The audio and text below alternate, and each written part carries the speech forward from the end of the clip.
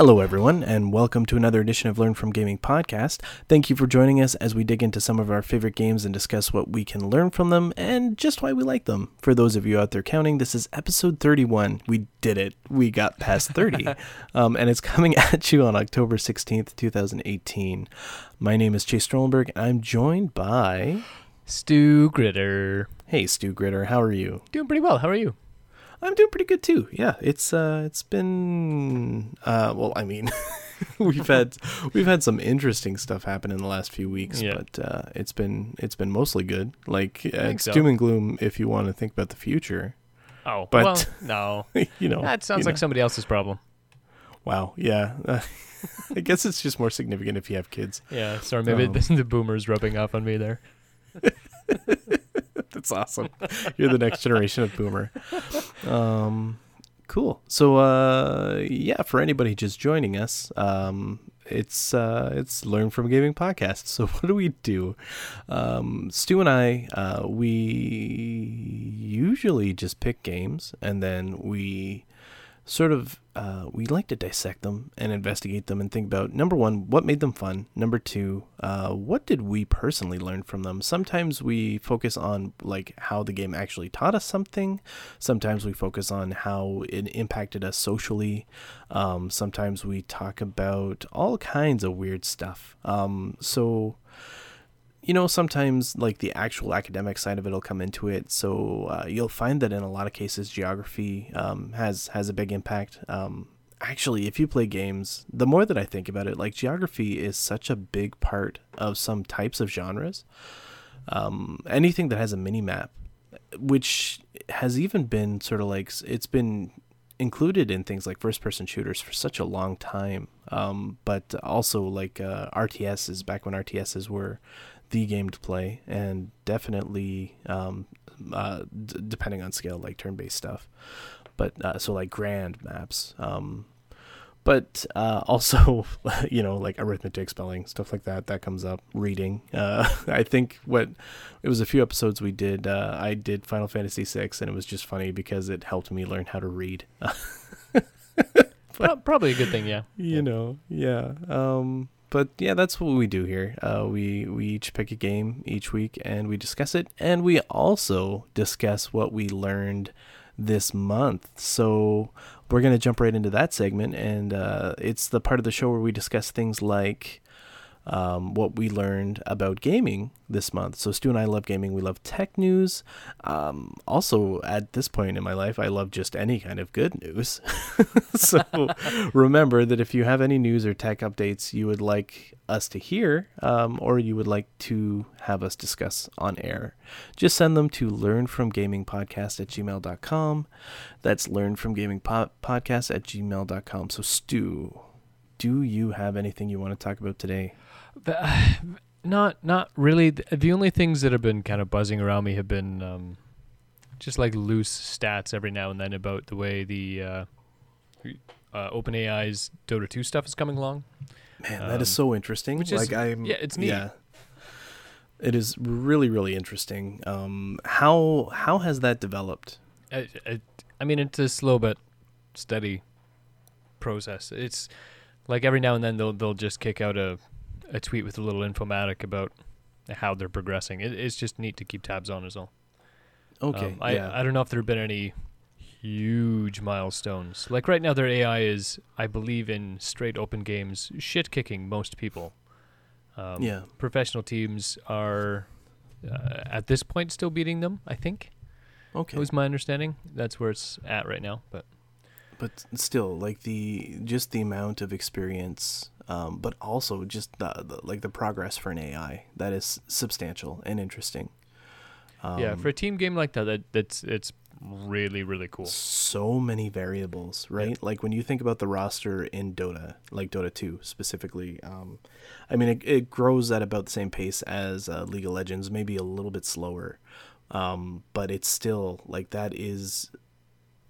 If that AI can like maintain that level of dominance over casual players, especially say the week that a new character gets introduced, or a week that buffs and debuffs get released for different characters, that is just so that's so interesting for me. I think what would be the real test is how that AI compensates for the introduction of new variables in the game. Because I think that within a couple of days, or even within a day, it has probably adapted to whatever initial changes have been introduced. But what we know about most MOBA metas is that it takes longer than a day for people to figure out how to properly play either revamped heroes that have been re-released or brand new heroes, right? Like you don't, the day of, you don't just play it and like you're good at it. It takes a while for that expertise to develop. Yeah. Also, like the computer would be using those heroes as well. So, it is just such an interesting story. Like I really, really like that story a lot, and I don't follow it myself, and I should because I love artificial intelligence so much. But that's cool. That's some cool news. I think. Sorry, do you have anything else you want to talk about? Because I do actually want to hit on a few things. The only other thing quick would be Star Citizen floated across my desk again. They broke awesome. Like more records of stop. Like like over the last 1 or 2 months, I think was their most. It was like their highest income months. For whatever, like they're not slowing down. Basically, they've accrued something. I think the number was 200 million. Don't quote me on that because I'm probably wrong. That's a number I should have had. I didn't realize I was going to mention this until like 10 seconds ago. It's okay. It's okay. But yeah, so that's neat. I don't know if that it had something to do with they recently announced a new ship, like a $300 ship. So I think they're trying to zero in on what which doesn't come with access to the game. So I think they're trying to zero in on. How much money their whales are willing to spend.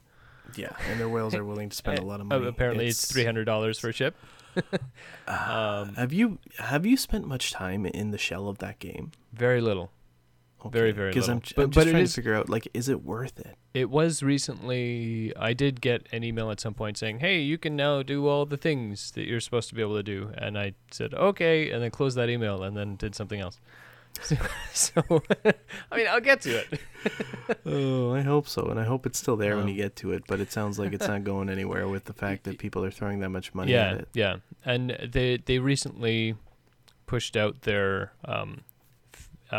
face over IP tech. So with your face cam, you can make it kind of maps your facial expressions and tries to interpolate them and display them on your character in game.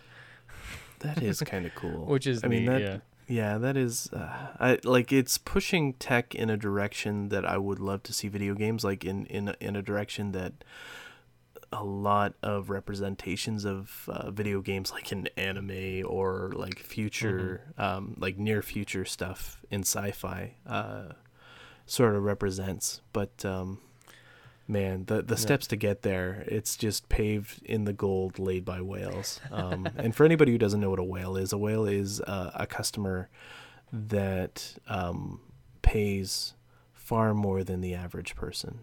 And when we say pays, think about any game that might have transactions, either micro or in this case large scale. I would argue that that's a large scale purchase. Yeah.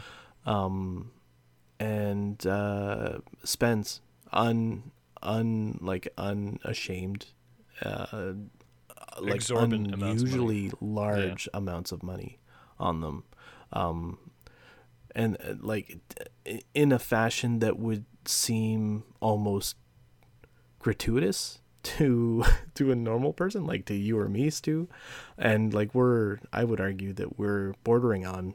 We're medium spenders. Middle class. Yeah, like we're doing okay. We're not doing terrible, but even for us it's just like, how could you afford that? And that's what whales are. But it turns out that whales are also gamers, and they sure do like to spend money on games.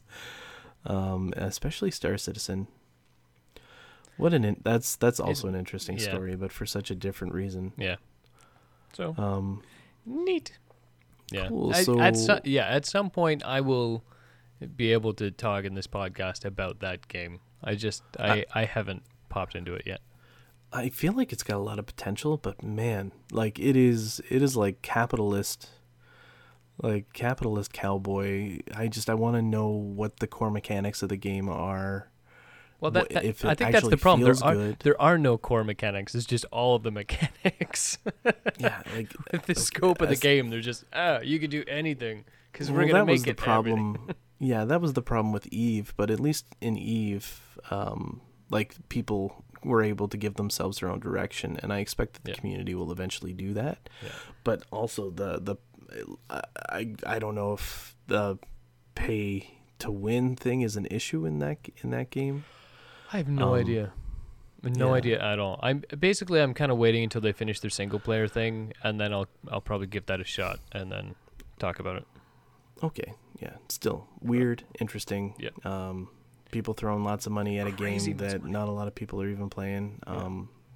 Well, but don't quote me on that, because maybe a lot of people are playing it and we're just not paying attention to it because it's out of the regular news cycle. But now let's dip into the regular news cycle if you want to. Okay, Stu, let's talk. I believe it's okay, and I always screw this up because I played the original Red Dead for, I think it was PlayStation 2, and it was Red Dead Revolver. Red Dead Redemption 2 is coming out soon. Yeah. Let's talk about, and everybody sort of made a big deal about this. It's going the rounds around Kotaku, Waypoint, basically anybody who wants to talk about it, and it's sort of gotten a little politicized, but I want to talk about it with you. 100-hour work weeks were standard for the making of this game, specifically in the crunch points. Now you've worked IT. You have also assisted on the development of some video games. You've experienced a little bit of crunch, I expect, in your life as a programmer. Have you ever done anything like that, and would you willingly? Okay, so the thing about most game development, the kind of the go-to to introduce people to it is, if you're making a game, you can either make money, or set your own hours, or have input on the game design, and you kind of get to do two of those three. So gotcha. Most of the time, like in those AAA companies, a lot of the time it's you'll get paid well for working there usually.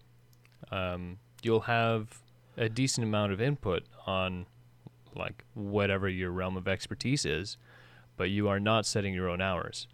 And the industry it has a fairly high burnout rate because there's so many people that want to get into it. Yeah. So at the end of the day, most of those people, I mean, that's why every now and then there's a big call for people to unionize, which is, I'd be surprised if that ever happened. But right.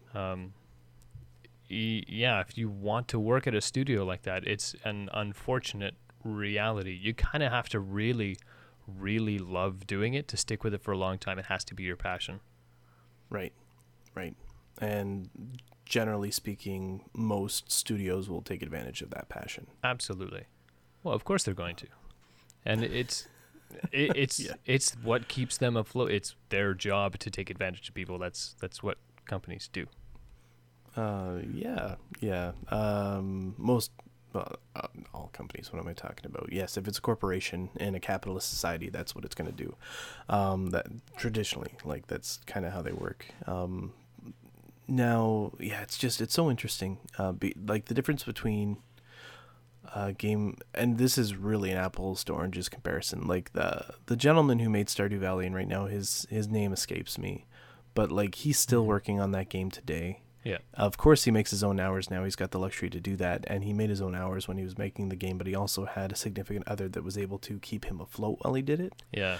And it was really just sort of a labor of love that turned into an incredibly profitable game release, right? it's still selling well, even to this day. Yeah. The multiplayer content has been successfully rolled out. Maybe not to his liking, but a lot of people are really enjoying it. So he'll probably just keep working on that to perfect it to the level that he wants it. Yep. But the level of detail and scale that is going into Red Dead Redemption 2, the stuff that I've heard about the game is insane. I mean, it'll be interesting to like get hands-on. I've seen absolutely nothing about it. I haven't even taken the time to look at the gameplay videos. My brother is super excited about it. He really liked the first game, so he's very excited for this new one. And this is the weirdest thing. Like, it's not even really on my radar, right? Like for me, I don't care if I touch it or not. I'm more excited for Anthem because I want to fly around in mech suits. I don't want to be a space ninja. If I wanted to be a space ninja, I would play Warframe. Warframe. No, like I want to be a space Iron Man. Yeah. And that might actually scratch that itch. Yeah.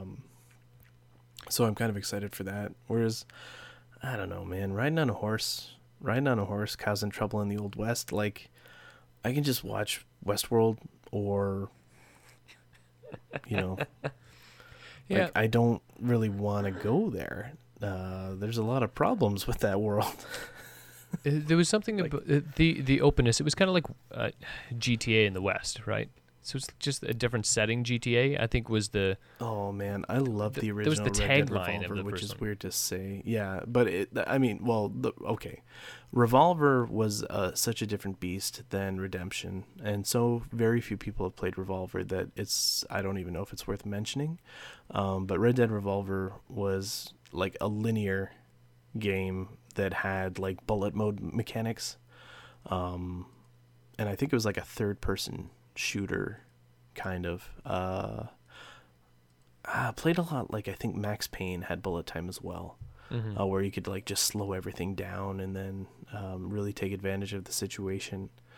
Now, I never touched Red Dead Redemption. Like, I never played it, but if I had to guess, it probably played a lot like, just like you said, so like contemporary Grand Theft Auto, but on a horse.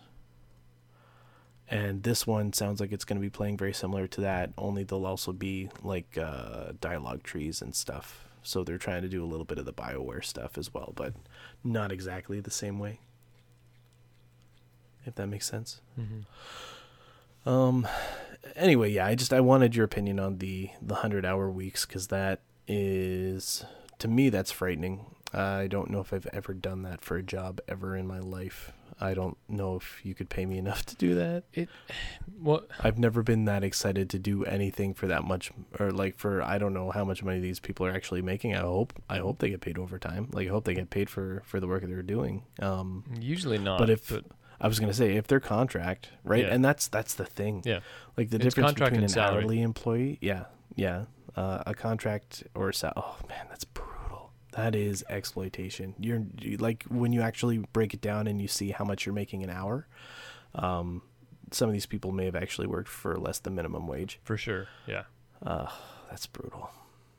But that's really bad. I mean, but their name's on like an incredible what will probably be a blockbuster hit, right? Like, regardless of the negative press this game's going to get, it's going to sell. Yeah. People are like, it's going to move.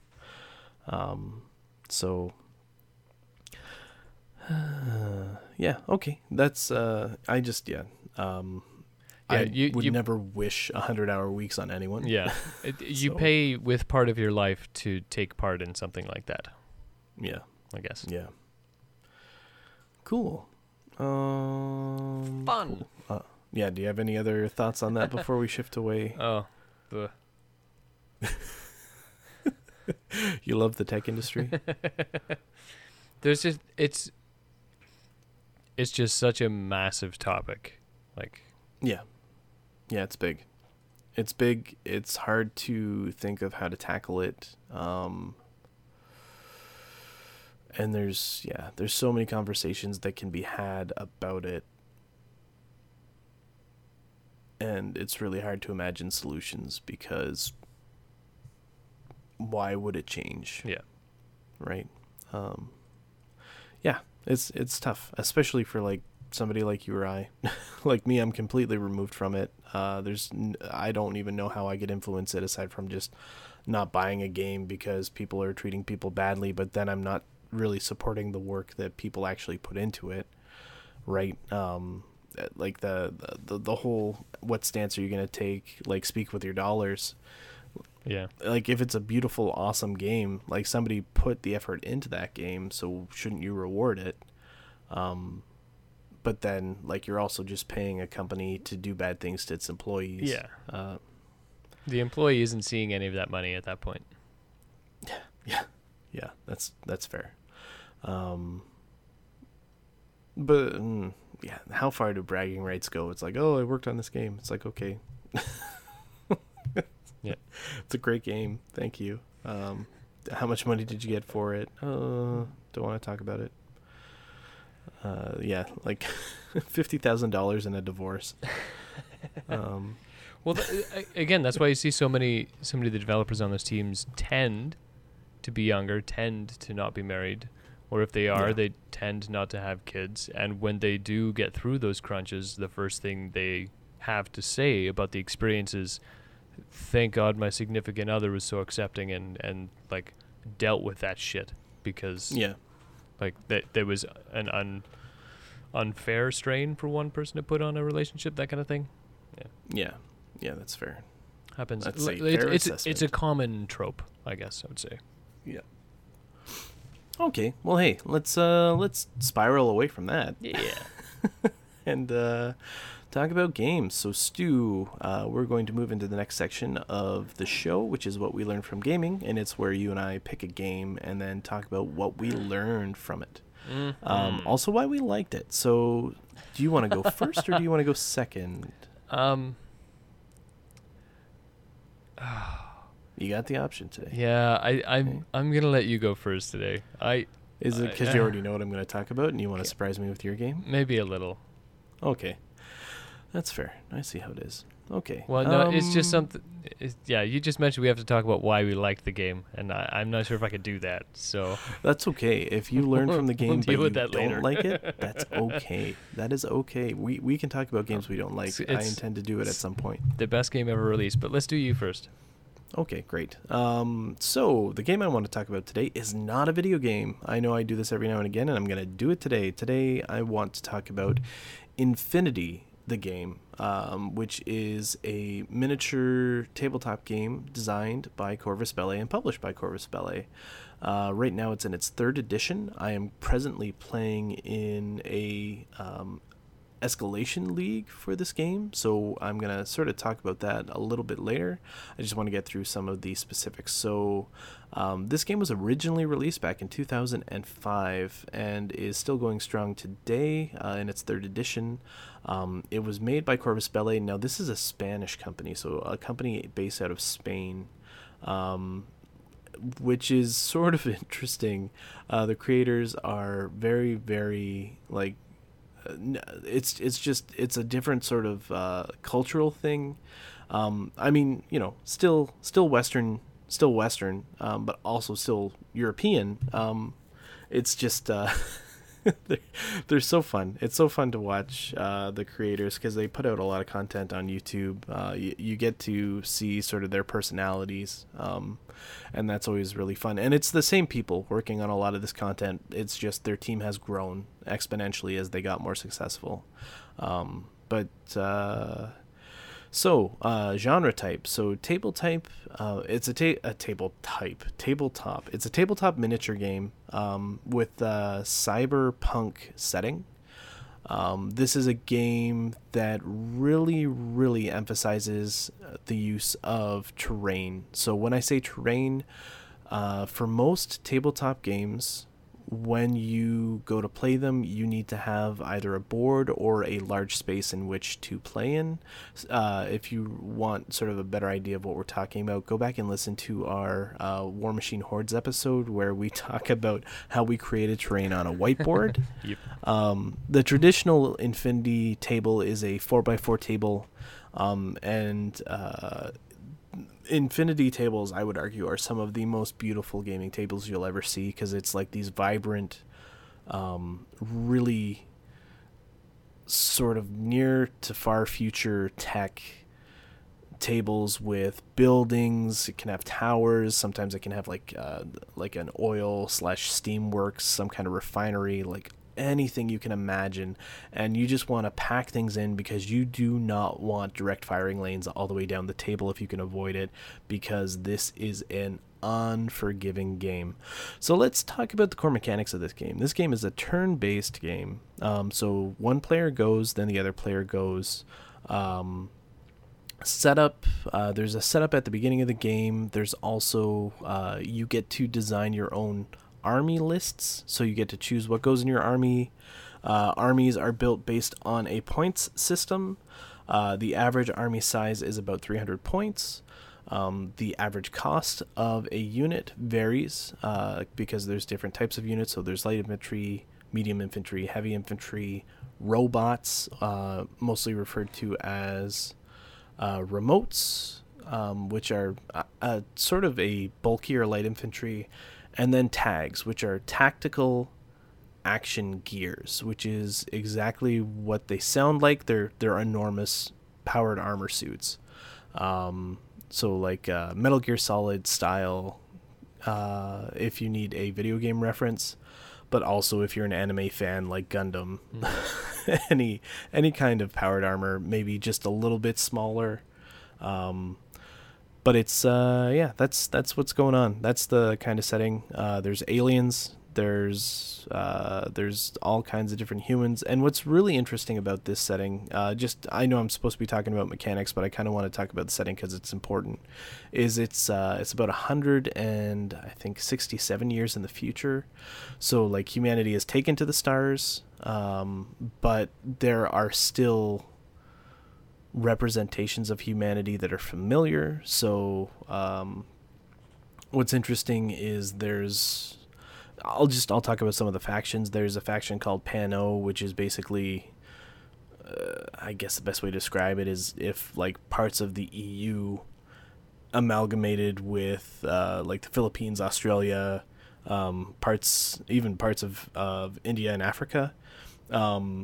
There's another and like it's a really diverse kind of army list that you can pick from there, because there's also like the Neo-Vatican in that faction. So like you'll actually get these power armored knights that show up in that faction. They're very, very they almost feel out of sorts, except that they don't, because their aesthetic is so awesome. Like they look so cool, even though it's just like, how has Christianity lived that long? There's another faction, which is I actually really enjoy the representation of this faction. It's called Haq Islam, which is the new Islam. And I mean, there's a little bit of stereotyping going on there, but it's like a far future Islamic based faction, and they have like embraced life. What's interesting is they're the goodest, in quotation marks, faction in the setting, in that they're very much about promoting life, freedom. They're like a culture of doctors.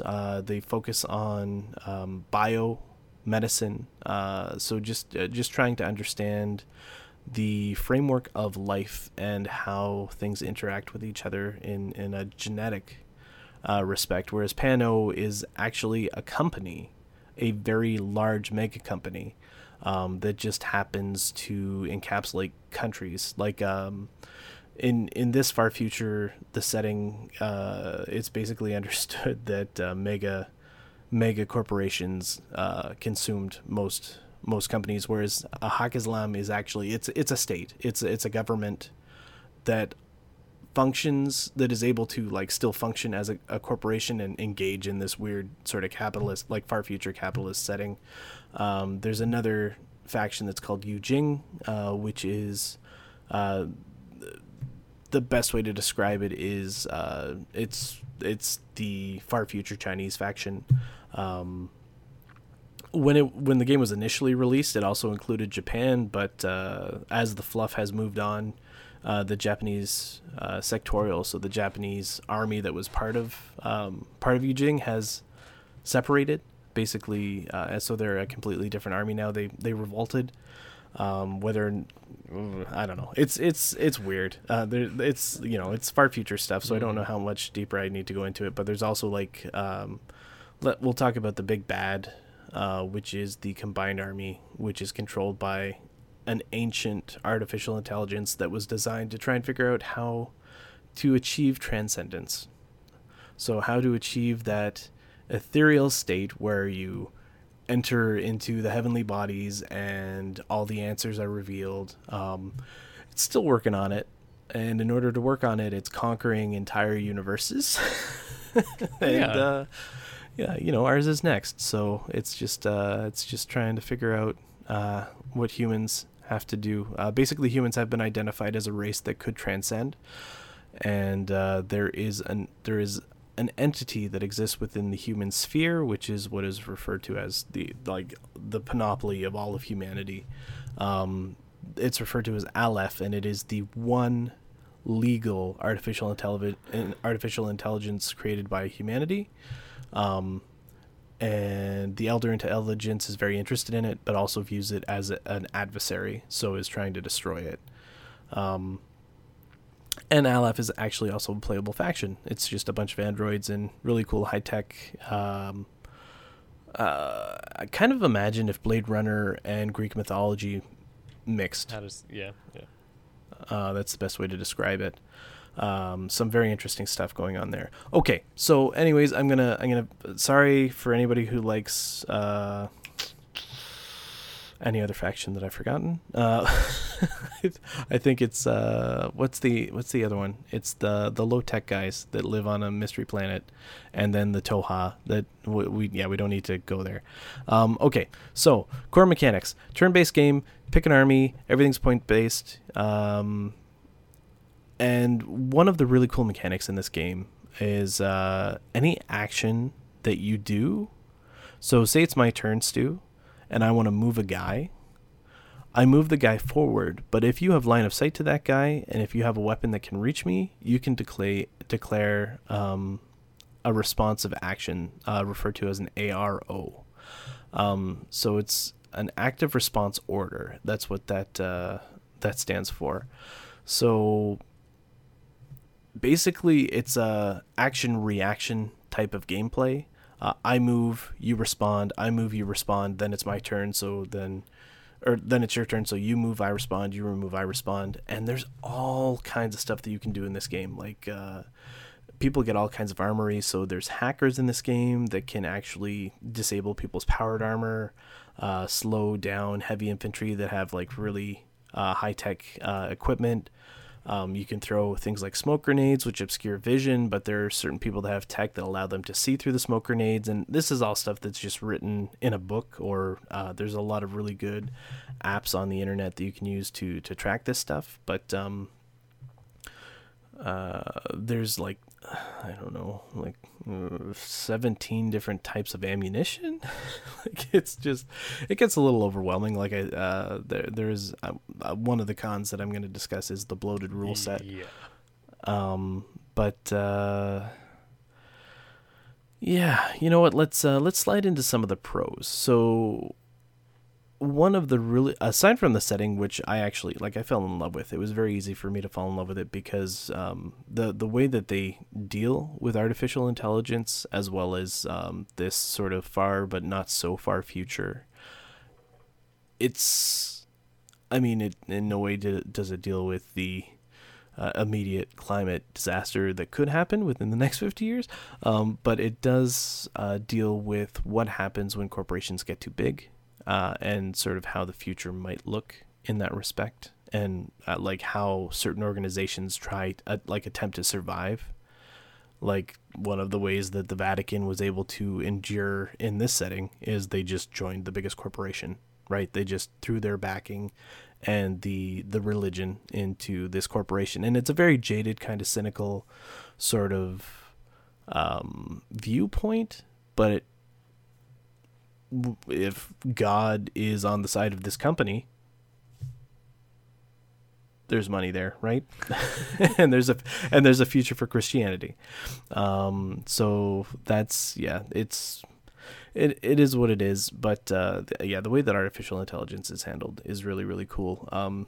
Anybody who's interested, I would say just maybe watch a few fluff videos on YouTube. I'll make sure that I actually include some in the show notes. It's something. Also, anime aesthetic, which grabbed me because I don't know, I'm a creature of habit and I love anime. Even though it's like fake anime, so like they're like, it's like the Spanish impression of anime, but they do a good job. Little known fact, lots of Spanish people really enjoy anime, and not just in Spain. So next up, so depth, options of play, like army building is just such a joy in this game. It seems intimidating at first, but once you get comfortable with it, it's just, you do so much of that theory craft, like the, trying to plan what you're going to take and what possible hard counters you might see. The competitive scene for this game is alive and well. Most podcasts that exist out there talking about this game are very much competitive. There aren't too many casual podcasts out there. In fact, I haven't encountered any. So if you ever want competitive advice, just go to one of the existing podcasts. The way that I play it right now, like we're playing in a very casual league, but I'll discuss that a little more in a bit. But I do like just thinking, like looking at the tools in your toolbox and being like, oh, that's cool. And the way that these factions work is they're very different tool sets. There is a little bit of overlap, but each faction is designed to play very, very differently. When I first got into the game, and I started playing it back in 2014, and there's a bunch of videos of me on the internet playing at an establishment called Mini Wargaming with a gentleman named Matt who owns that company. I played Aleph, which is the human artificial intelligence. I played them a lot, and I also played Hakislam because I just thought that faction was really, really interesting. And so then what I had was, for Aleph, I had access to some very expensive, very durable, high performance units, but I couldn't take very many, because they were expensive in terms of points. For Hakislam, I had access to lots and lots of little specialists. So they would be cheap, they would be very good at one thing, but each one was its own individual tool, whereas for Aleph, I could have things that could cover all kinds of different spectrums of utility. Like I could have a robot that's incredibly good at killing, but will also like hold the line because it's made out of like this incredible metal, and also has a bunch of wounds, so I don't have to worry about it going down to a single shot.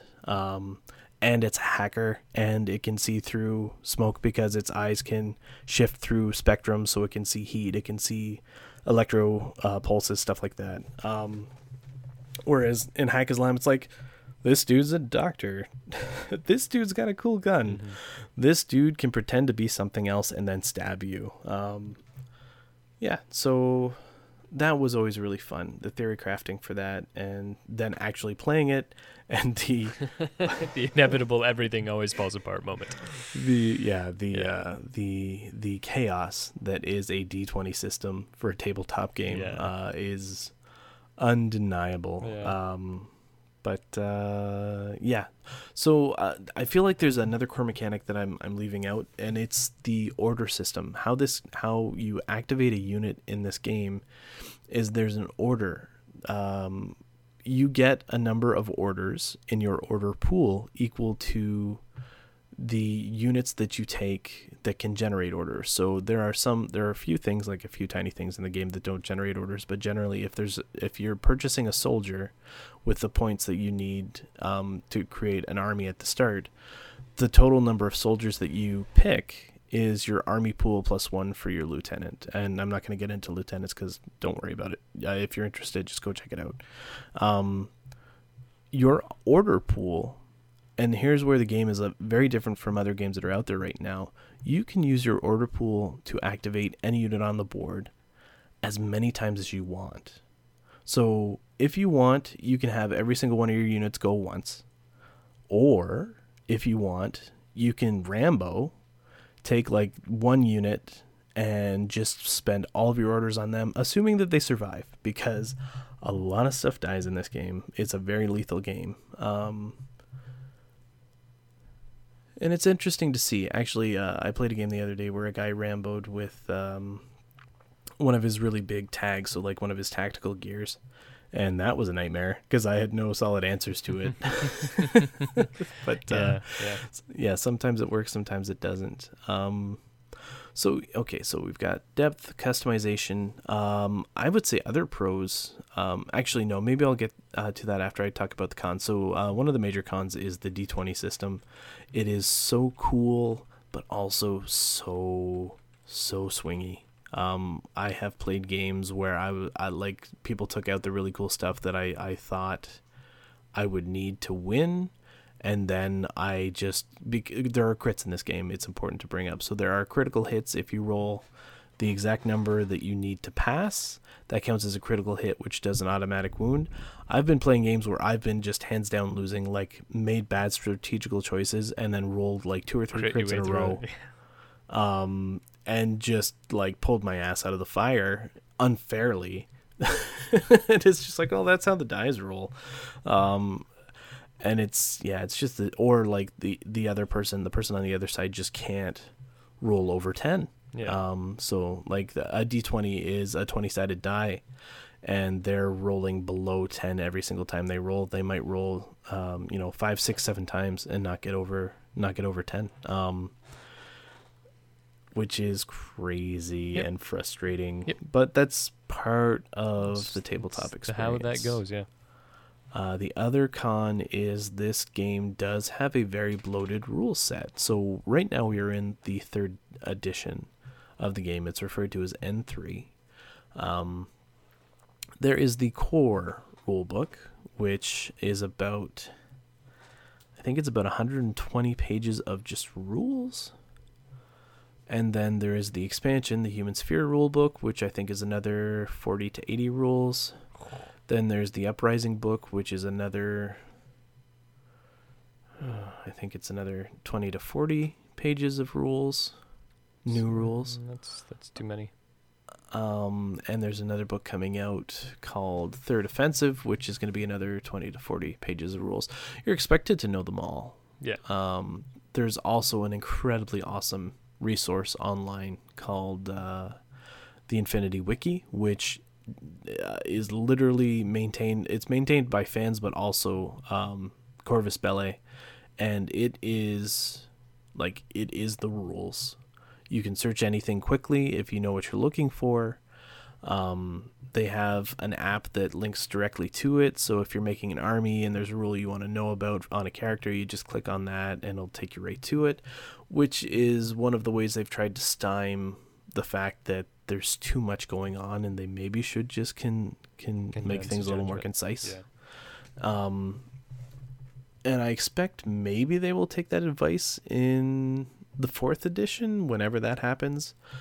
But everybody thought they were going to do that in 3rd edition because 2nd was kind of bloated. They just kept doing it. It can be hard. It's a hard thing to do, though, right? Yes, especially if you're so close to the game. Yeah. And it's still the original creators, right? They haven't gone anywhere. They're still working on it. Even with bringing in consultants, it's their call at the end of the day, and they clearly like having more rules instead of less. So good for them, and they know them, which is interesting when you actually watch them play games. It's probably because they live the system, right? Yeah. I'm playing one game a week. They probably play at least 2 or 3 games a day. Yeah. Yeah. I mean, it's kind of nitpicking, but honestly, when you play a bloated rule set, you look at it. That's one of the reasons most people don't get into this game, because there's a learning curve. So hard to approach it. Very, very hard to approach game. So, I mean, I played this a decent amount 4 years ago, and then stopped, and then came back, and I am still scrambling. There's like, I've got the remnants, I've got the legacy of the last edition in my head, and I'm still trying to do things the old way, and I'm not sure if they actually function, and I don't want to read through all the rules right now. So yeah, it's interesting. Why am I talking about Infinity today? Because right now I'm actually in what's referred to as an escalation league. What is an escalation league?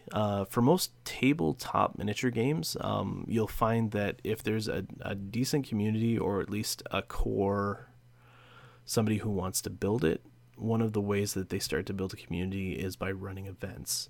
And one of the events that gets people to buy models and start armies is an escalation league. And how they do that is it's a slow progression of playing games, usually 1 or 2 games over the span of 1 or 2 weeks, at a points level. So when I started in the Escalation League, I think we started at, it was either 100 or 150 point games. And then the next week it was 50 more points. The next week it was 50 more points. We are now at week 6, and we have finally hit 300 points. So today's Tuesday for us. So on Thursday, I'm going to be playing my 6th game. It'll be at 300 points. And what I've found interesting is, because I've never played an Escalation League before. Mm-hmm. It has motivated me to learn rules slowly as I go. So as I introduce new stuff into my army, but I have also painted everything that I put on the board. Yeah. That is unheard of for me, right? Like, I'm not the type of guy who likes to take unpainted stuff and play with it, but I used to hate painting. But because it's only a bit at a time, it's okay, Yeah. Well, I'm only painting like my first go, I think it was like 5 models, and then each progression it was between 3 and 5, but that's manageable in a week. That's not bad. And and honestly, like, I'm not saying like my painting quality isn't amazing, but I've accomplished some pretty cool stuff. It's not all good. I definitely want to repaint my robots. But like, I've got these alien assassins that have these special swords that can cut through anything, and man, I made them look good. Like, I made the swords, I did like this lighting effect, and it was just like this dry brushing lighting effect that makes them look like these awesome lightsabers. I'd never done that effectively before, and it looks so good. And I'm trying stuff with like new paints, and I'm just having fun with it. The robots were a massive fail. I really want to repaint them, but everything else looks good.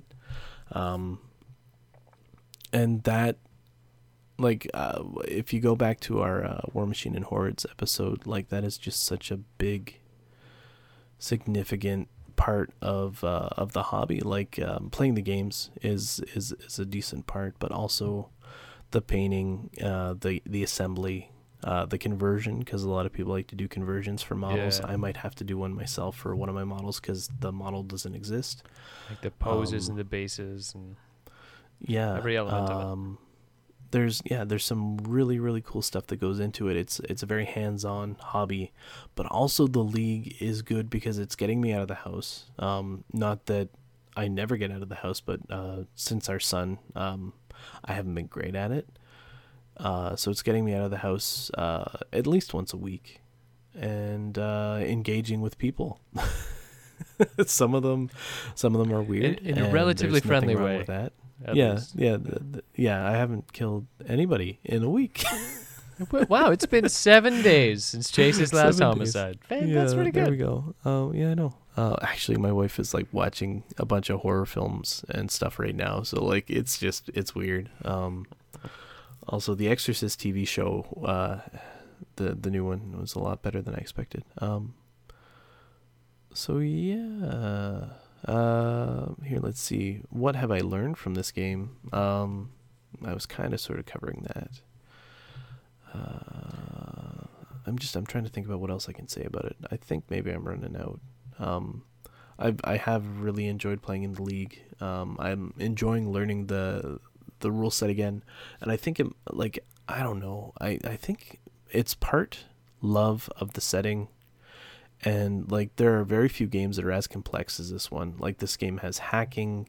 This game has like biomedical stuff that you can do, so like you can attack people with viruses and like viral weaponry.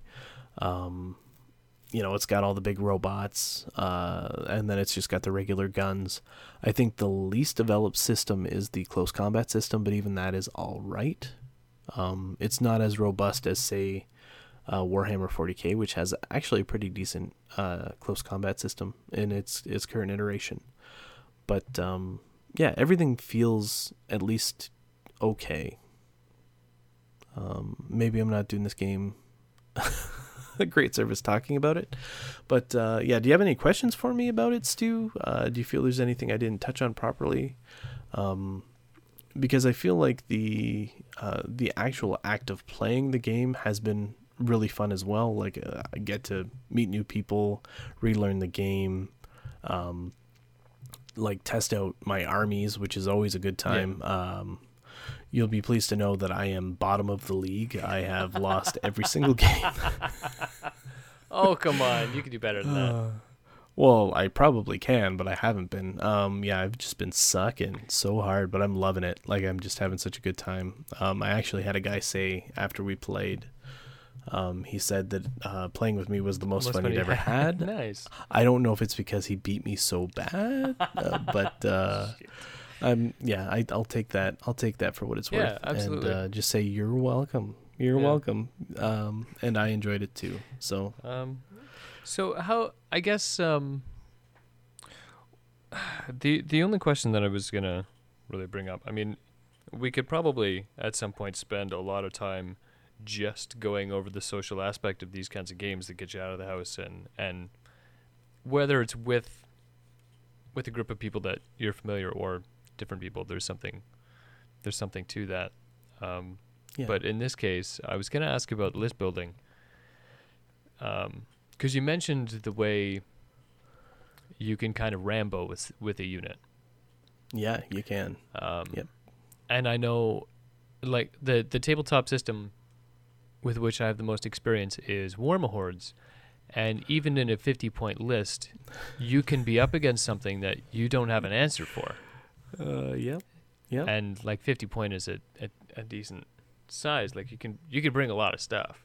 So, is list building more important here or are the units a little bit less skewed?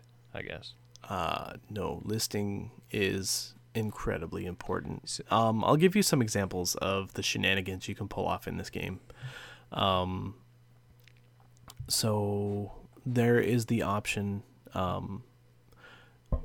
this is going to sound crazy to describe it. Okay, there's the option to take a hacker and then take what is referred to as an EVO hacking device, which there's also like you can get all these different kinds of gear. So like there's a satellite tracker and stuff like that. Yeah. And then you can also get high-tech missile launchers. So you put all of those things together into a single army, and what you have is something that can identify anything, whether it's in camouflage or not, lock onto it, and then have the missile launcher shoot from anywhere on the board and hit it. So there's a few actions that need to occur, but it means that anybody who might be trying to hide and just protect themselves is not safe, because the way that hackers work is you have to get within 8 inches of somebody, but you don't have to be in line of sight. So like if they know that they're in the general vicinity, and I mean, all you have to do is measure, right? Like if you're within 8 inches of something, as long as you're out of line of sight, you lock onto that person. Next order is fire with the missile launcher, hit, explode, repeat. And if you are on the receiving end of that and you don't have a hacker, the hacker is the only way to defend against those missile locks. Like, that means that if that person is going first, they could wipe half, if not more, of your army, because missiles are actually like large templates that can hit multiple things. Yeah, it's a dirty tactic. There are also factions that have no hackers and have no way to be hacked. That also get access to like analog low tech stuff and animals like werewolves. Which what werewolves? But yes, it happens. And those things, if you don't think about them or prepare for them, they move fast. Then they're in your face, and they're one of the few things in the game that are really good at close combat. And if you don't have anything that's good at close combat or that's going to stop them, you die, right? And what's even worse is you don't always know that they're coming because those things are camouflage. So say you make an entire list that is camouflage focused. Yeah. All your enemy has to do is take a couple of guys with good guns and good shooting skills and a visor that can see through camouflage, and they basically undo your entire army. And then you have to change your tactics around where they are. So army listing is a very big deal. You want to take as generalist a list as you can. That's really interesting. That's I think that's worth pointing out. And the meta of this game right now is just because of the way the tournaments are played, it's about surviving because there are many different mission types. I think there's something like 20 or 30 different mission types that you can play in a tournament, and it's based on dice rolls at the table during your round. It's not a table that gets set up specifically for your stuff, like specifically for whatever mission you're going to be playing. Some tournaments do that, but like the official ITS rules, the official Infinity tournament system, like you don't know until you're at the table and you've rolled it. Yeah. And then you have additional secondary objectives. So like people take generalist lists that can perform numerous things, because some of the secondary objectives are perform a doctor role on a specific model, perform an engineering role on a specific model. Okay. Sometimes you'll play a mission where there are additional objects that you put on the board. It's like, activate this antenna. Only hackers and engineers can do it. Okay. Yeah, so that's also encouraged by that. Yeah. By that system. Yeah. It's... You don't see it a lot. You don't see that like most other systems don't push you towards generalism. Trying to take as many tools as possible. Yeah, most, just for reference, most other systems seem to, the list building works with, like from an offensive angle, you want to kill people by doing this thing. You kind of have a specific playbook, or you build your army a certain way. Like, I'm going to go really high armor, and then I'm just going to kill the guys on the other team first who can kill high armor, and then just like curb stomp the rest of them at my own pace. Yeah. Whereas what's interesting about Infinity is and the way that it's played right now, and it looks like this is only going to continue. There's a new release coming out soon that is basically just going to add more. Well, no, actually, they recently released season 10 of the Infinity tournament system, and it's full of different missions. It's full of different objectives, so like secondary objectives. So like this culture exists. The company is encouraging this type of play. That's the standard for the tournaments that are held, the official tournaments. So it's interesting. Like, you can play a game of Infinity, and even if you table your opponent, that doesn't necessarily mean that you won the game. Because if they spent their turns wisely, accomplished all of their objectives, even if they're dead, they still might score higher. Yeah. Depending on what mission you're playing. Like, if the mission had absolutely nothing to do with killing each other, like maybe killing somebody on the board is a bonus because it makes it easier for you to do something, or it becomes a denial game. It's just like, okay, so who else on the other side of the board can perform this role? If I take them out, they can't even accomplish this objective, which means I'll be able to score if I can. It's Then you have to know their list and what everything can do. Yeah, that's a lot. But there's transparency. What's interesting is like it's a gentleman's like it's a polite sort of way of doing it. Like you can be an asshole about it and be like, I'm not going to tell you anything, but you still have to bring all a the list printout. Yeah. And you have to bring 2 lists to the game, which is what can be seen at the start of the game and what's actually in your list. The tournament runner sees what's in your list.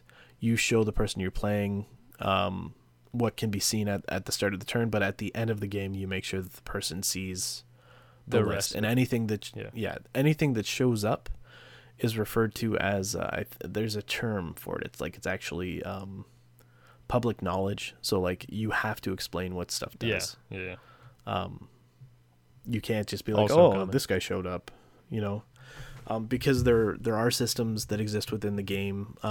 There's a type of camouflage called thermal optical camouflage, which is just like ghost in the shell shit or predator shit, where like you can't see them. And they can actually deploy in hidden deployment, which means nobody knows where the hell they are except for the person who deployed them, the owner. And usually what you have to do is you have to pull somebody over and be like, okay, somebody who's not involved in the game, and be like, okay, this guy's going where they are. And then like whenever you want, they can just show up. So the Japanese sectorial actually has like cyber ninjas that like will pop out of nowhere and just stab you. It's just the right thing to do. Yeah. I mean, a number of people have access to that ability. Some people are snipers, like with like high gauge future tech sniper rifles. It's horrifying. I play a faction right now that, the heavy tags that we were talking about, the tactical armored gears. I've got a tactical armored gear that does it and has 2 enormous flamethrowers on him. That's good. It's horrible. So, and he's got climbing plus, which means he can just hang off stuff. So it can be like hidden deployment. Yeah, he was hanging here. You just walked past him with a bunch of guys, so he just appears and boom, blah, blah, blah, everybody's dead. Yeah, it's nasty. Right. Did you have any other questions? That was the only one. Okay, yeah. Listing is very significant in the game. You can lose games based on what's in your list. Definitely take what you want, but be thoughtful about what you're actually going to be playing when you go. Knowing ahead of time is an incredible advantage. Knowing who your opponent is an even more, like an even larger advantage. All of the information for every army is out there. Let's just say that. You don't have to buy everybody's rule book. Like it's all out there online, so that's a nice thing, but it's still a lot of information. Yeah. Okay, so I think I'm spent on that. Do you want to talk about your game, because I've been kind of interested. All right, so the best game ever. I'm gonna not drink so that I don't spit it out. Okay, well that's good. I mean, I could wait for a bit if you really want a good mouthful of spittable. I'm gonna talk about Daikatana. Oh, God. Okay. Yeah. Okay, cool. Daikatana was released in the year 2000 on April 21st instead of April 1st, which is when it should have been. Give a bit of background to the game. So Daikatana was a first-person shooter made by John Romero, who is one of the guys who helped build the first Quake. And Quake was an incredibly successful game, and it was great. Also Doom, Stu. And, well, but like, Quake was a big deal for a lot of reasons. Oh, Stu. I think you're underplaying how important Doom was. Doom was, but same guy. Yeah. And then John Romero left after Quake and made Daikatana. And it's interesting because then Quake 2 was kind of rubbish as well. it's just interesting the way they should have worked together more, but maybe we'll get into that more. So Daikatana was an FPS, came out on a dated engine. It was delayed for like 3 years before it actually came out. Over the span of those 3 years, you could see massive updates in game engines and graphic engines, and the game didn't age well even before it was released, which was too bad. But the design itself was also really too bad. I've only ever played Daikatana once. I played through the entire game, front to back, but I played it in multiplayer. So it's a standard like campaign FPS, so you play through a bunch of levels in a mostly linear fashion, which we'll also get to. And in single player, there are AI NPCs that you have to play with. It bears mentioning that the maybe this is dating the game a little bit as well, but there's only one colored character in the game, and his name is Superfly Johnson. That's absolutely indicative of the quality of the writing throughout the entire game. It's just... Oh, boy. Yeah. So playing through it in single player, you have Superfly, and you have, I think her name is Makiko. You have to like escort them through a bunch of levels. In multiplayer, you didn't have to do that. So in playing co-op, you just have, there were two of us playing, and we just ran through, and then you didn't have to do any of the escorty stuff, which made the game, from my understanding, a lot easier. So thank goodness we did that. But my God, the level design, the everything is just... So the game is called Daikatana because there's a Daikatana that was made that's like, it fucked up the timelines of everything in the universe, and someone's going to take over the universe with it, and so you have to like power the Daikatana and go fix all the timelines, and then hide the Daikatana in a corner of the universe where no one can ever find it again because, gosh darn it, it's just too powerful. So you end up traveling through time going through. So bad. You go through a bunch of different settings. It's so every setting, every time you travel through time, you lose all your weapons. Basically the level palette changes, and you have a new set of weapons to go through a new section of levels. That in itself is kind of interesting. The downside is that the weapons are terrible. Almost every area that you're in, there will be up to 6, I believe, different weapons, and it's a safe bet that 4 of them will be awful. A lot of the weapons are hard to hit enemies with, and really easy to hit yourself with, or your friend. There's friendly fire. It's really, really agonizing to try and kill anything with the weapons in this game. The enemies themselves are largely uninspired, and some of them are just irritating. There are a couple interesting ones because there are kind of like bosses every now and then at the ends of certain timelines. Again, it's largely uninspired, and some of them are just really, really annoying, or like do a lot of damage. Some of them are, I mean, the first section, the very first level has like robotic dragonflies.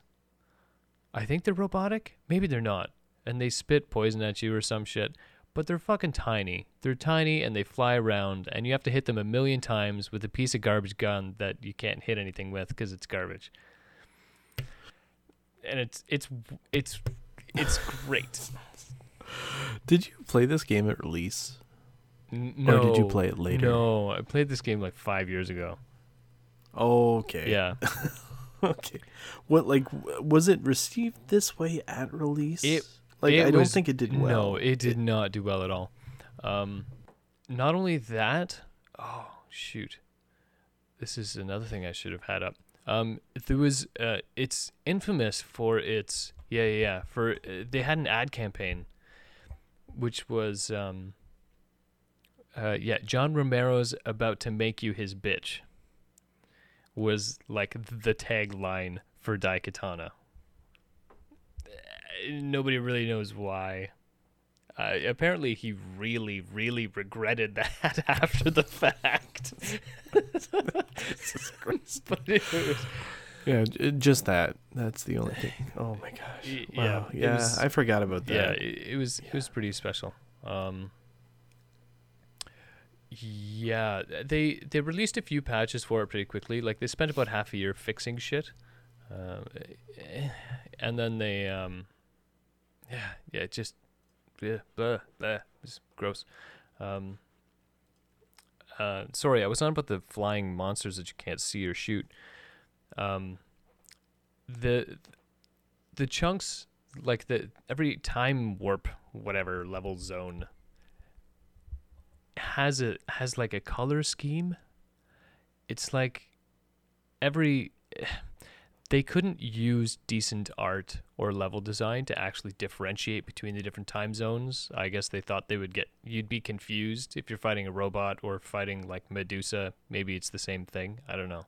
Maybe it wouldn't feel like the same place. So they like crazily limited the artist's palette in every setting. So at first all the levels are like green. Like fucking everything is green. The ground is green, the sky is green, the water's green, the monsters are green. Like everything is green. You shoot green bullets. And then you go to the next zone, it's like everything is gray, everything is steel. So you got a normal gun, it's got like steel barrel, and you're shooting gray bullets, it's gray robots and gray turrets and blah blah, and everything is gray. And then you go to the next place, and like everything is yellow. You're in the desert now, and now you're yellow, and you shoot yellow snakes, and there's yellow other things, and yellow bats, and yellow fucking everything. And it is just awful. It is like there's nothing inspiring to look at throughout 90% of the game. It plays awful. It looks awful. The sound. The sound is hysterical as well. There's actually still a running joke going on with the guy I played the game with one of the sounds that comes out of the game, and it's not something that I'm that bears repeating in a recorded medium. I'm just not gonna go there. Oh dear. It just everything about the game is it's an exercise in patience, I guess. Okay. I don't think anyone has ever had fun playing Daikatana. You might be surprised. Single player. Oh, I've never heard of it. I mean, the game is infamous for being Some people are into weird bad. shit, but yeah. Apparently the multiplayer was actually kind of well received, like it was bearable. It still didn't stand up. Like I think like Unreal Tournament had come out. Played it, I was gonna say Unreal Tournament would have been out by then. Even it may have been before Quake 3. Yeah, I think so. But it would have been probably just before Quake 3. But I mean, I would rather play Quake 2 than play Daikatana. Yes. It's you also leveled up in Daikatana as you killed things. That's interesting. Yes. I didn't know it had a leveling system. There were two important... But I never played it, so... Yeah, there were two important things about leveling up. You leveled up, and you could increase your movement speed or how quickly you shot, or your health pool maybe was one of the things. I don't remember, but it was all pretty... It was all pretty small changes. But at some point, when you actually acquire the Daikatana also levels up. But you have to kill things with the Daikatana. So the penultimate part of the FPS that they made was getting into melee with things that are trying to shoot you to death. Because that's what people want to do at the end of a game, is get a wide arsenal of different weapons and then use a fucking sword. You know how every other FPS in the world is like, welcome to the last level. Here, have a rocket launcher. Here, have all the rocket launchers. Here, have a big red button that like puts nukes all over the place. Yeah, Daikatana gives you a sword. The super-powered sword, though, Stu. It doesn't start off super-powered. It's a sword. It's a sword. They give you a sword. So bad. That's funny. That's really funny. It's I mean, brilliant. not that funny, but it's it's so fun. Also, it's one of the few FPSs that features backtracking. You actually have to, like, the levels aren't strictly linear.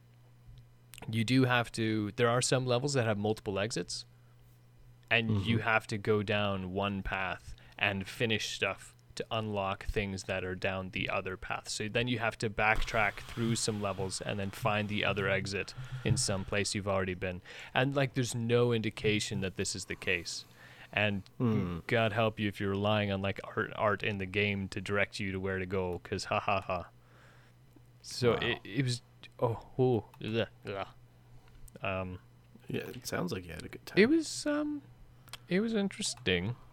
Let's see if I've gone through my list of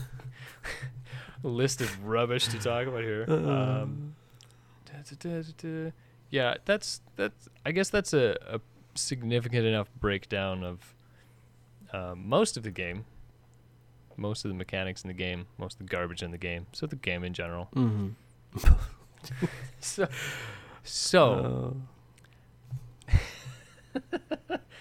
What made this valuable to play?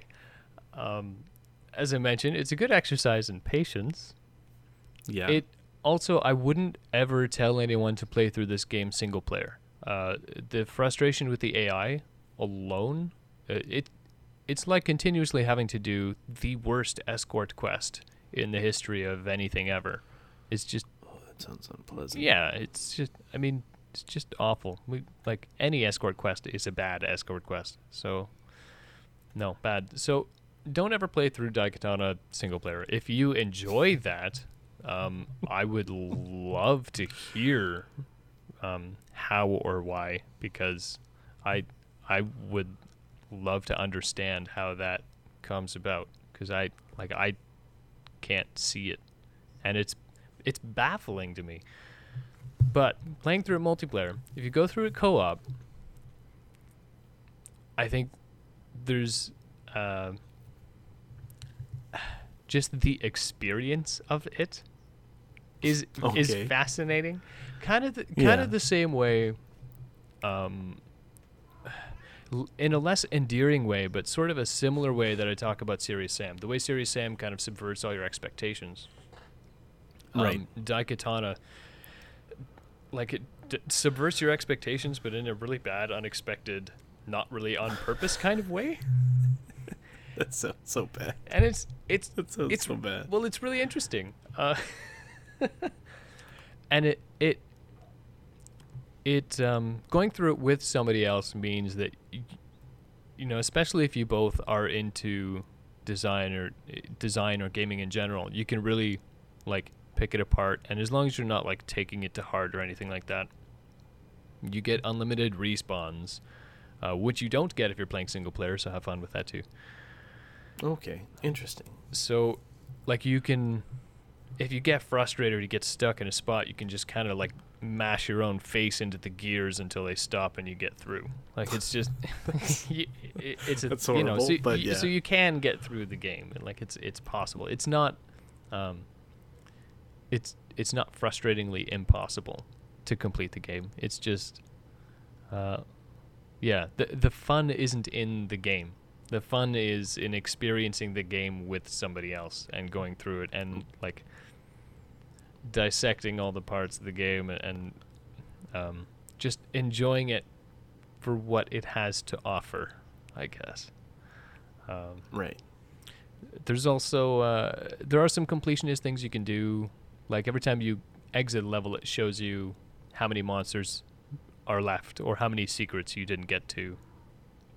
So you can, in fact, you know, for completionists, you can make sure you hunt down every enemy. You can make sure you find all the secrets. But yeah, a lot of it is just kind of enjoying a generic FPS and kind of finding a way to make your own fun in this broken sandbox. Oh, wow.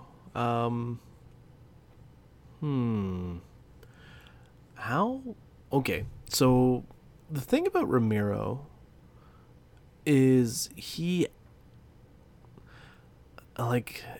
actually did a very good job of level design. I would argue, because I played both Doom and Doom 2, and a little bit of Quake. Not as much Quake though. I played a lot of Quake 2 multiplayer, almost no Quake 2 single player, but I don't think he was involved in that project. No. He was known for like being really good at level design. Do you think that once he got his own company, he stopped designing levels and he was just trying to run it? That was part of it. Actually, his wife designed one of the, I don't remember if it was one of the areas or one of the levels, and it shows. I think. Did they do their own engine? Like, because that might have also been the limiting factor as well. Like, where was the tech coming from? I think they. Oh no! I think they. Oh shoot! I don't remember. I'm gonna look that up real quick. Okay, because I was going to say I don't think they would. Yeah. Oh, okay. So they were able to use it. So that was the Quake 2 engine. Yep. Because I wasn't sure if Carmack would. It was one of the last games released on that engine. Yeah, I guess he probably would have technically owned it, right? Or they could have co-owned it. It's possible they just worked something out between them. Yeah. Oh, bought the rights. Yeah. I don't know. But yeah, my understanding was he was always kind of like the wild creative, like design is law was his mantra. Design is law, design is law. And I think he and the other forces at id kind of combined. They balanced each other out really well because, like I mentioned, like Quake 2 was really dull, really uninspired. And Daikatana, on the other hand, was like somebody packed a shotgun shell full of idea pellets and just blasted a clusterfuck through the wall. And I think somewhere between those two, there was a ton of power. Like Quake came out of that. I'm going to keep mentioning Quake over Doom because Doom was good for different reasons. But Quake was like, yeah. Okay. Interesting. Yeah. And it was just, it was so strange. Like, there's so many tiny moments in that game. And for people who don't want to play through it, one of the things that turned me on to playing it in the first place was a Let's Play done by Proteus and Suspicious. So we'll throw a link to that Let's Play in the description as well. That way you can just listen to a couple of people shouting and screaming as they try and bumble their way through this experience. And they do a good job. That sounds great. It's good. Yeah. The game wasn't received well. I think they knew that the engine was going to be a little bit dated. But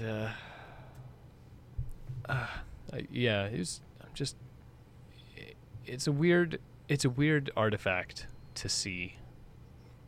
And kind of going through it and experiencing it it's just a novel thing. I don't know. If you got the time and you're into design, play through the campaign with somebody. Please do a co-op, and just see, or give the single player a shot just so you can see what the AI is like. Yeah, I feel bad for saying that. Don't. I was kidding. Don't play through a co-op. There's lots of stuff to look at. You can dissect little bits and pieces and kind of, especially if you're familiar with Quake or Quake 2. Or ideally both of them. Yeah. You can kind of see from Quake kind of where the two brain children split and how these two other games came to be. It's really, really interesting.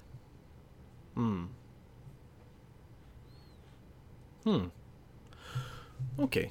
Ouch. Sorry, my knee just cracked because I'm old. Yeah. I don't know. I don't really have a lot of questions about this one. Like, it's a game that I don't think I will ever go and investigate. It's infamous in the gaming community. Maybe I should just watch a Let's Play. I would say follow your advice, and unless you are really interested in this artifact, just watch a Let's Play. Yeah. I mean, you'll get the same things out of it, really. There's not a lot of like some games bring a lot more to the experience when you're playing them rather than seeing them played. I don't think you got to worry about that here.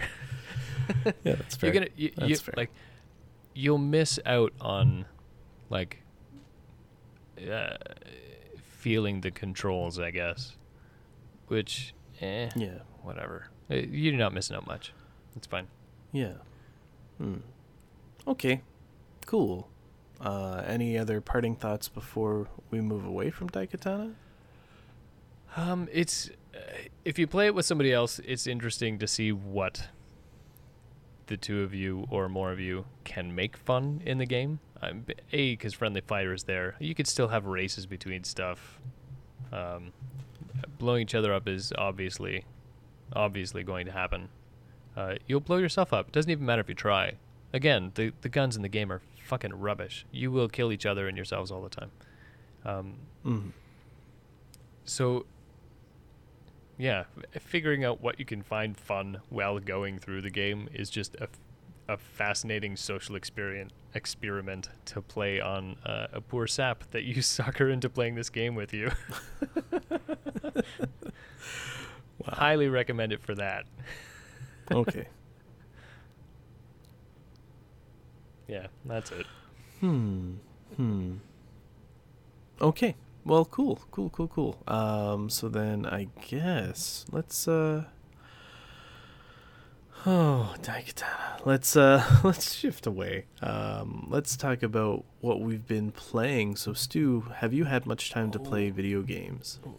Let me check. I've played mostly recently. I've actually sunk a few hours into Deep Rock Galactic again. I don't know if I talked about that. I probably talked about that before, right? Dwarves mining in space. That sounds space like dwarves. It could end real bad for dwarves. Space dwarves mining. Well, it's you launch you and up to 3 buddies into the core of a planet, and there's stuff that usually, for the sake, there are a bunch of different mission types, but let's just say you're usually mining, gathering minerals, putting them in a mule so that you can fuck off back to your space station, because you're trying to get resources out there because the planet is actually infested with terrible buggy bugs. Okay. So you're kind of going through and trying to extract all these minerals, and there are it's just like bug infestation that is trying to kill you at the same time. There are some bugs scattered around, and every now and then you get a wave, like a survival wave, that you have to endure before you can keep moving on. Yeah, it's neat. It's fun. There are 4 different classes to play in the game. They are diverse. They work really well as a team. Having a diverse team really makes a big difference. It helps a ton. So it provides a really interesting co-op experience that is, I think, right now harder to find in a lot of other games. I recommend, if you have a normal, like if you normally playing games in a group of 2 to 4, I'd recommend it. I think it shines at 3 or 4 players, but even 2, there's enough. There's enough there for 2 people to have a really good time with it. Okay.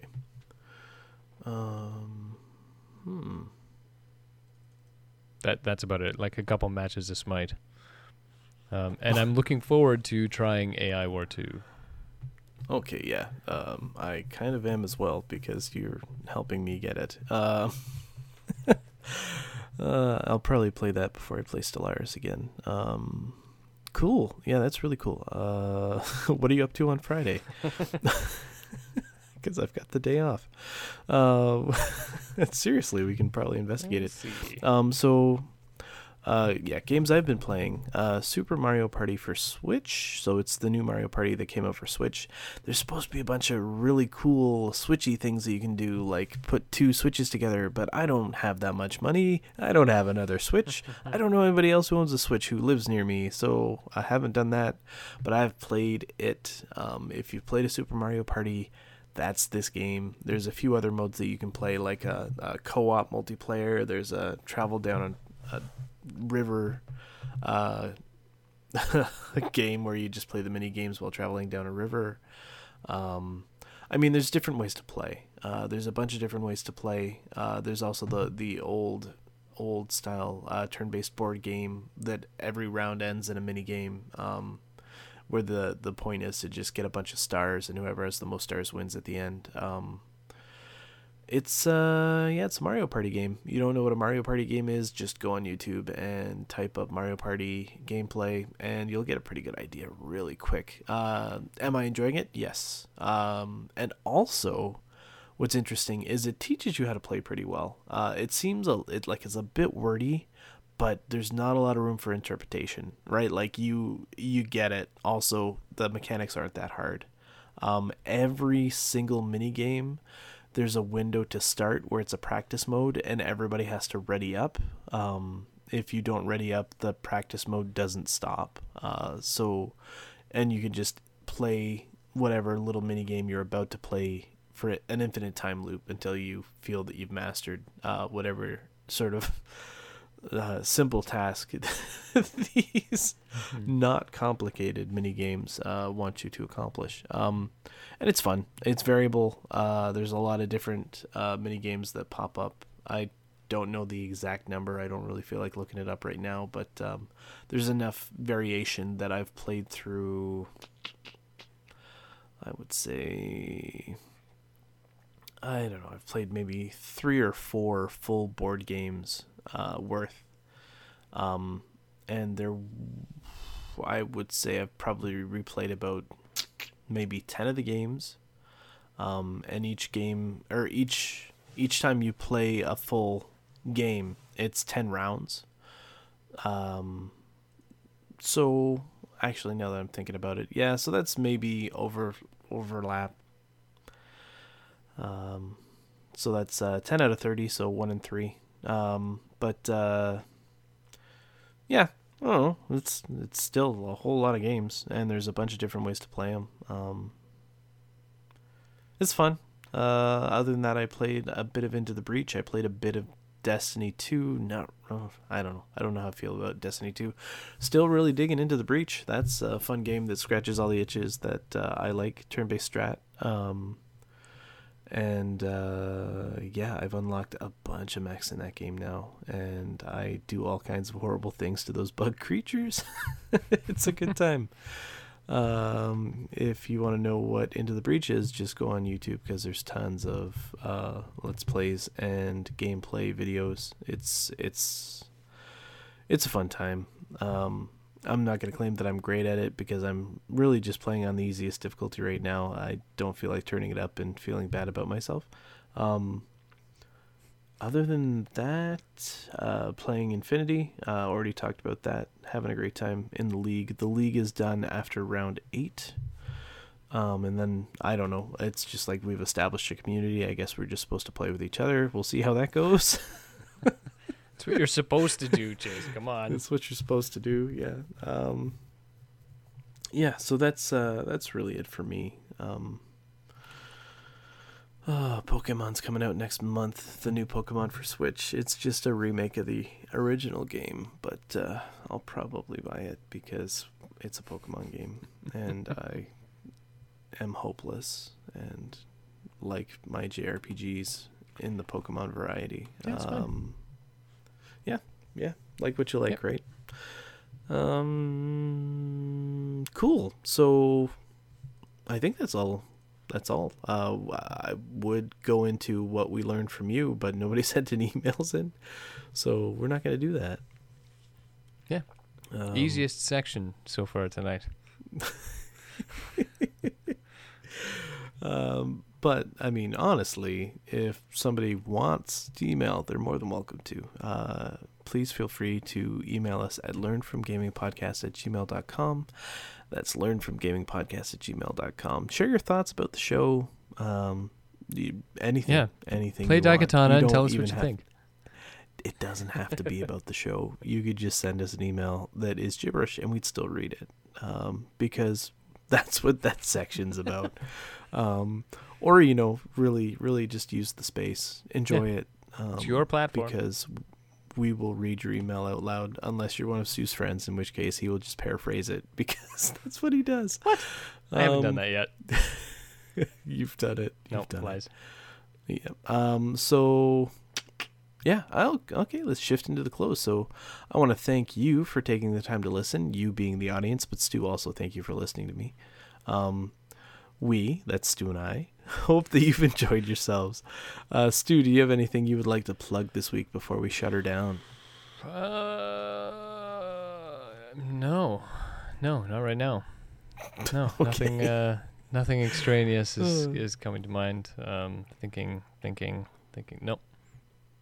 Okay, so I'm going to take the time to plug Guerrilla Miniatures Gaming again. I'm going to put a link in the show notes. But this is Ash. He's actually the guy. He lives locally, so he lives in St. Catharines. If you follow his videos, he does a bunch of miniature gaming videos for a bunch of different games. I feel like every time a new game system comes out, he's playing it. But he's always been a big fan and a big supporter of Infinity, and he's the one running the league here. He's one of the reasons why we get to play on such really nice terrain, because he's supplied it. I mean, it's cardboard terrain that comes with some of the sets, but when it's all put together, it still looks really, really nice, and it's great to have painted models on it. So yeah, do him a solid, support him. He's got a Patreon too. I'm not telling you to throw money at him, but you can if you want. He produces good content. He puts out a video every day, which is That's staggering. Yeah, but he does it, or every business day. Also, I think his Patreon is based per video, so there may be incentive rationale behind that. Yeah, but I mean, I enjoy all of his videos. So all of his videos that interest me, like he does play some games that I'm just like, I'm all right. But yeah, definitely check him out if you're interested in Infinity. He's got some of the best not Let's Plays, battle reports out there. So definitely check that out. I'd also like to thank Dimitri for our intro music and outro music. I'd like to thank Joe for our art, and I would like to thank you, Stu, for hanging out with me for that long. So listeners, if you want to know more about Learn From Gaming Podcast, we've got social media. So we've got Twitter, we've got Facebook, and I don't want to talk about the website because it doesn't exist right now. It used to, and now it doesn't again. But we do have a Podbean account, which is where we're hosting all the audio, and it's basically functioning like our major website. So our show notes are on there. You can access them without much trouble. I'm pretty sure our show notes shift over to iTunes as well. I'm not sure if all the links work though. But yeah, if you actually want to look at our show notes while the website is down, just go to Podbean because all the links still work. Other than that, we're also on Google Sound, so we get shifted to Stitcher and anything else. It's actually pretty cool. But other than that, if you want to contact us, again, our email, I'm going to really, really push this one, is learnfromgamingpodcast@gmail.com. Feel free to just shoot us an email, even if it's about your life. You know, you just want some personal advice from Stu and Chase. We'll give it to you. Can't promise it'll be good, but we'll give it to you. So, again, thanks for joining us, and tune back in soon. Multiplying tragedies, one Daikatana at a time.